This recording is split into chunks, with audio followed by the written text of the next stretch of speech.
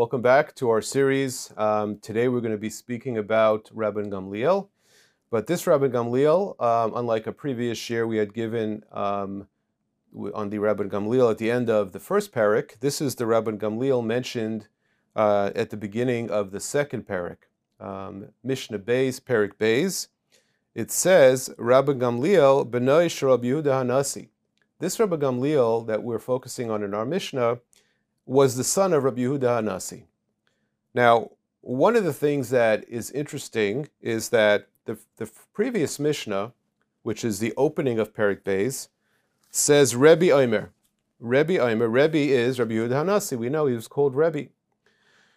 Now over here, it would have sufficed. We know there were a number of Rabban Gamliel, so it's important to identify which Rabban Gamliel we're talking about. So it could have just simply said Rabban Gamliel benoi. Rabban Gamliel, his son. Why was it necessary to say Rabban Gamliel shel Rabbi Yehuda and to add the title of Nasi, Rabbi Yehuda Nasi? Previously referred to him as Rebbe. Why are we calling him Rabbi Yehuda Nasi over here in this Mishnah?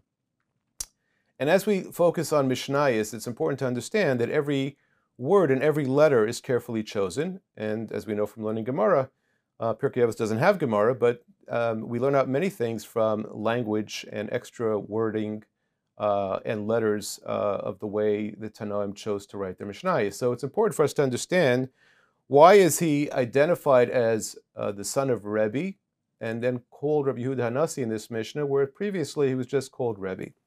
So the Tiferes Yisrael says a very simple explanation, and he says that in the first Mishnah, it was during his lifetime. During his lifetime, he was referred to as Rebbe. But after his passing, he was referred to as Rabbi Yehuda Hanasi. Now, it addresses the difference in the Mishnah referring to him, that in the first case it doesn't call him Nasi, in the second case it does call him Nasi, but it doesn't really address our main question, which is, why was it necessary to say anything more than Rabban Gamliel beno? Why does it have to say Shel Rabbi Yehuda Hanasi? So Tiferes Yisrael doesn't really address that, but I would like to address that as part of our discussion.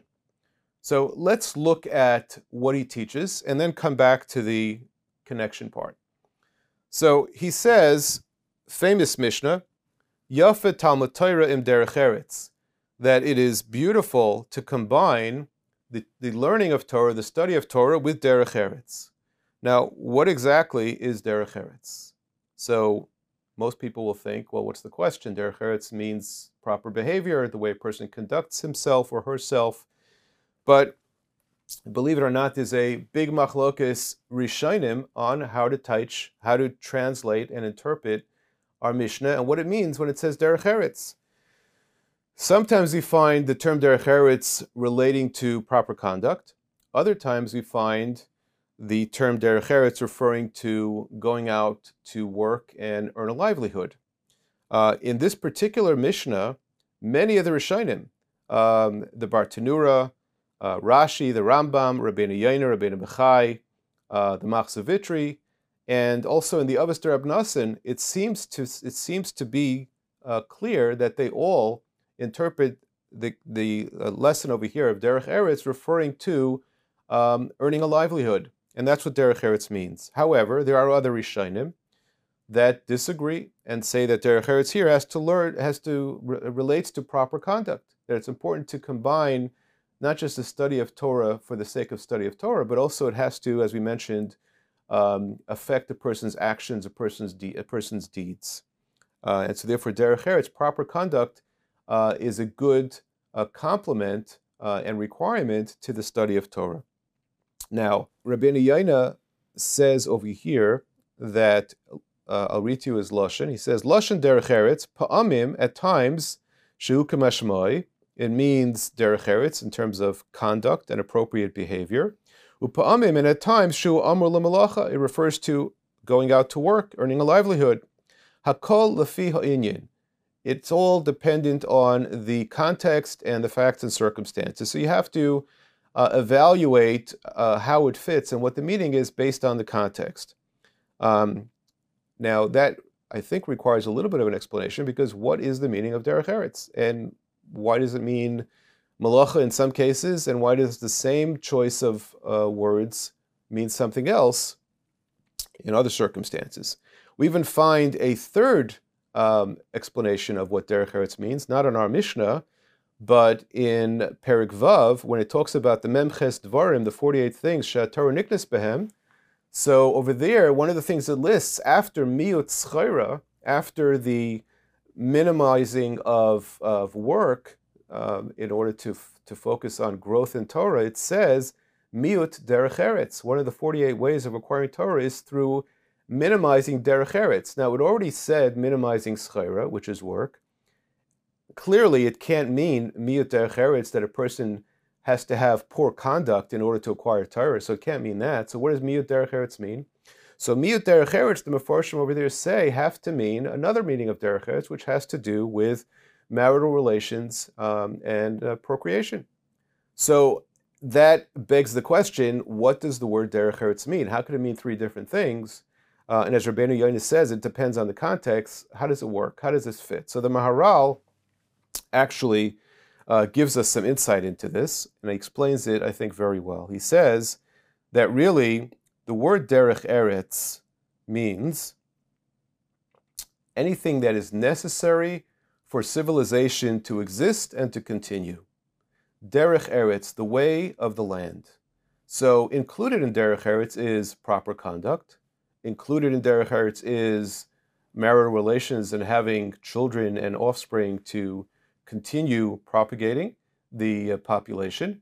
And also included in derech eretz is earning a livelihood, because if people aren't out earning a livelihood, then they'll end up stealing and doing things that are inappropriate. So derech eretz is a general term that means what's necessary for to support life and civilization. And that's why, as Rabban Gamliel says, it depends on the context, because the derech eretz term is a much broader term that has multiple meanings depending on the context. So going back to our Mishnah, what is the connection between Rabban Gamliel's teaching and the fact that the Mishnah chooses to mention that he is the son of Rabbi Yehuda Hanasi, Rabbi Yehuda the prince?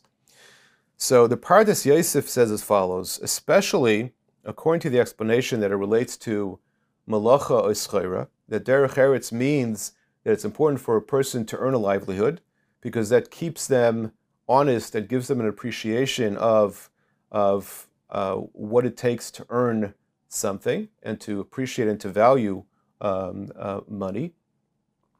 It's important to understand the context of who it's coming from, because Rabban Gamliel was the son of Rabbi Yehuda Hanasi. He was the son of Rabbi Yehuda, who we know was very wealthy. And because Rabbi Yehuda Hanasi was the leader of the Jewish people, and he had the wealth to be able to gather all of the Chachamim and actually put together and organize the Mishnayos as we have it today, he came from a very wealthy family. Rabban Gamliel did not have to work for a living. And nevertheless, Rabban Gamliel is the one to come and teach us the importance of earning a livelihood. So therefore, it's important to emphasize that he was the son of Rabbi Yehuda Hanasi. For example, in Koheles, it says that famous expression, Hakol Hevel Amar Koheles, Hevel Avolim, that we know that Shlomo HaMelech, King Solomon, said that everything in this world, all of materialism, is really not of value. Now, if somebody who didn't have any of these things, and didn't have the wealth, said it, it wouldn't mean as much as somebody as King Solomon, Shlomo HaMelech, who was extremely wealthy, and nevertheless was able to evaluate and teach us that really these things are not important. So it's therefore important to understand and know that Rabban Gamliel, when he teaches this lesson, we're talking about somebody who was the son of Rabbi Yehuda Hanasi, who was the son of somebody who had a tremendous wealth and did not need to work for a living. And nevertheless, he is emphasizing the importance of earning a livelihood and the importance of work and being productive.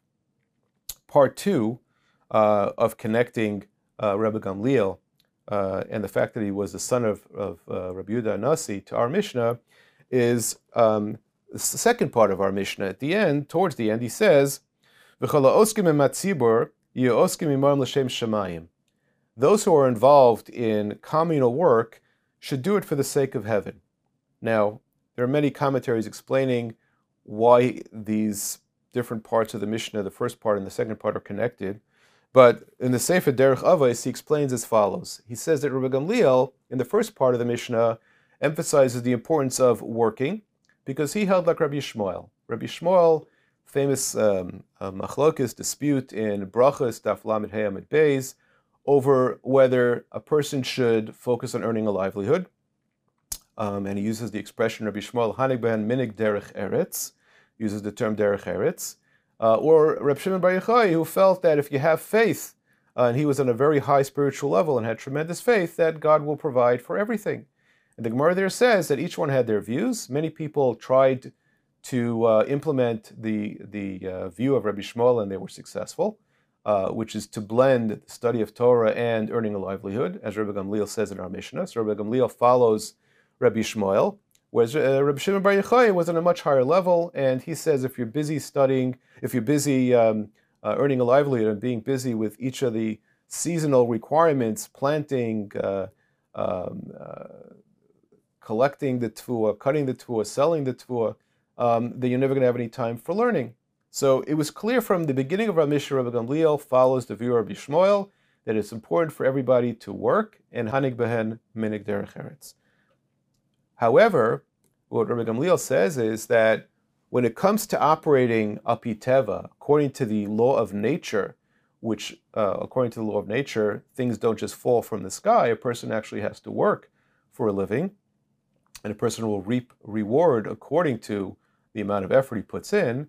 When it comes to the klal, when it comes to the community, that's a whole different ballgame. And over there, he was able to experience and witness on his own that when it came to communal initiatives and efforts that he and his father were involved with on behalf of the Jewish people, that they saw tremendous siyata d'shmaya, they saw tremendous yeshuas and salvation that was beyond lamala min hateva, things that were not, according to nature, expected.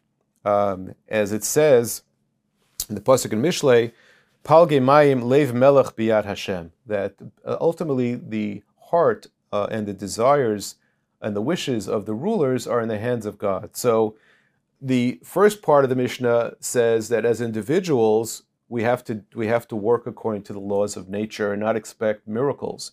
But when it comes to community work, we see unexpected salvation, and unexpected success. And it was because he lived in the house of the Nasi and he was involved, him and his father, in communal work, he was able to identify with that and try to show the difference between individual approaches versus communal approaches. I recently came across another explanation from Rabbi Yaakov Kamenetsky in his Sefer Emes Liyaakov on Pirkei Avos, which is fascinating. Rabbi Yaakov actually, in a number of instances, ties the lessons to historical events and to the individuals, pretty much consistent with our theme. And he says as follows. He says that there was a change in the responsibility of the Nasi, of the leadership, at this juncture. Up until now, from the times of Hillel until the time of Rabbi Yehuda HaNasi, the Nasi was not only responsible for dealing with the public communal issues, but he was also the Torah leader and the Torah sage, and he was responsible for the Masorah of the Torah and dealing with responding to questions and answers and giving Musar and so on and so forth. But over here, there was a change, and where we see that is it's based on a Gemara in Masechta Ksubis Daf Kuf Gimel Amud Beis, and over there it says that at the time of Rabbi Yehuda HaNasi's departure from this world, he said, Hiskin hu hanhaga chadash. I'm reading to you the words of Rabbi Yaakov. He says that there was a new hanhaga that was being introduced. And he said to the public and to his children, Shimon b'ni chacham, my son Shimon will be the chacham, the person who people go to with questions on the Torah. Gamliel b'ni nasi, Gamliel, my son, will be the nasi. So there was a split, whereas till now, Rabbi Yaakov says, all of the Nesiim, Gamkein Rosh Yeshiva Umosrei HaTorah, all of the Nesiim from Hillel until Rabbi Yehuda HaNasi were not just the Nesiim who were responsible for leading the nation, but they were also the Rosh Yeshiva and the Mosrei HaTorah, those who gave over the Masorah of the Torah. But over here, there was a split, and he felt that it was appropriate to make this split, and Rabban Gamliel was really given the responsibility of being the Nasi, whereas his brother, Reb Shimon and another brother of Chanina were responsible for dealing with the Masorah and dealing with the anhag of the nation as it relates to Torah. So therefore, it's important, therefore, according to Rabbi Yaakov, to explain. That's why it says that he was the son of Rabbi Yehuda HaNasi, because Rabbi Yehuda HaNasi introduced at this point a change in the leadership. And therefore, Reb Gamliel is coming along and saying, even though I am not responsible for the Masorah of the Torah, and I am not the Chacham and the Rosh Yeshiva, that's not my job, but it's important to understand that as the Nasi and as a leader of Klal Yisrael, everything has to be based on the Torah. And that's why he starts off by saying, Yafet Talmud Torah im derech eretz. And in the words of Rabbi Yaakov, he says, Al hamanig liskor shal kol tzorich linevoa. The manig, the leader, needs to remember that everything has to draw itself from Mayan HaTorah, from the well of Torah, v'lifros mimena, to grow from it. And that should be the basis of any leader. And at the end, Rabbi Yaakov says, and we need to learn from this. Even though Shanu Shriyim Begolus, we are now in exile. Ve'en lanu lo nasi, we don't have a nasi, a leader that everybody looks up to and who's universally accepted as the leader of the Jewish people. V'lo resh galusa, and we don't have a resh galusa. Mikol makom, nevertheless, when it comes to a position of leadership in Jewish communal work, manhigus ha'am, leading the nation, lo tatzliach, will not be successful. Elohim Kain, unless unless it is based on Birkei Torah v'nishmas mitzvoseh, based on the Torah and is consistent with its lessons and its mitzvahs. So that's why we now understand that really Rabban Gamliel, being that he was the son of Rabbi Yehuda HaNasi, and that is where there was a shift in the responsibility, it's important, and he comes along to express the emphasis of Yafet Talmud Torah derech eretz, even though that his responsibility was leading, but it has to be based on the Torah. And that's why we also understand the continuation of the Mishnah, because since he is responsible with leadership, so he says, and then he says, anybody who is involved with tzibur, so the lesson is coming from Rabban Gamliel because of the change in leadership, and that is consistent with Rabbi Yaakov's approach and our approach, and we now have two approaches, and I appreciate you listening. Thank you very, very much. Okay.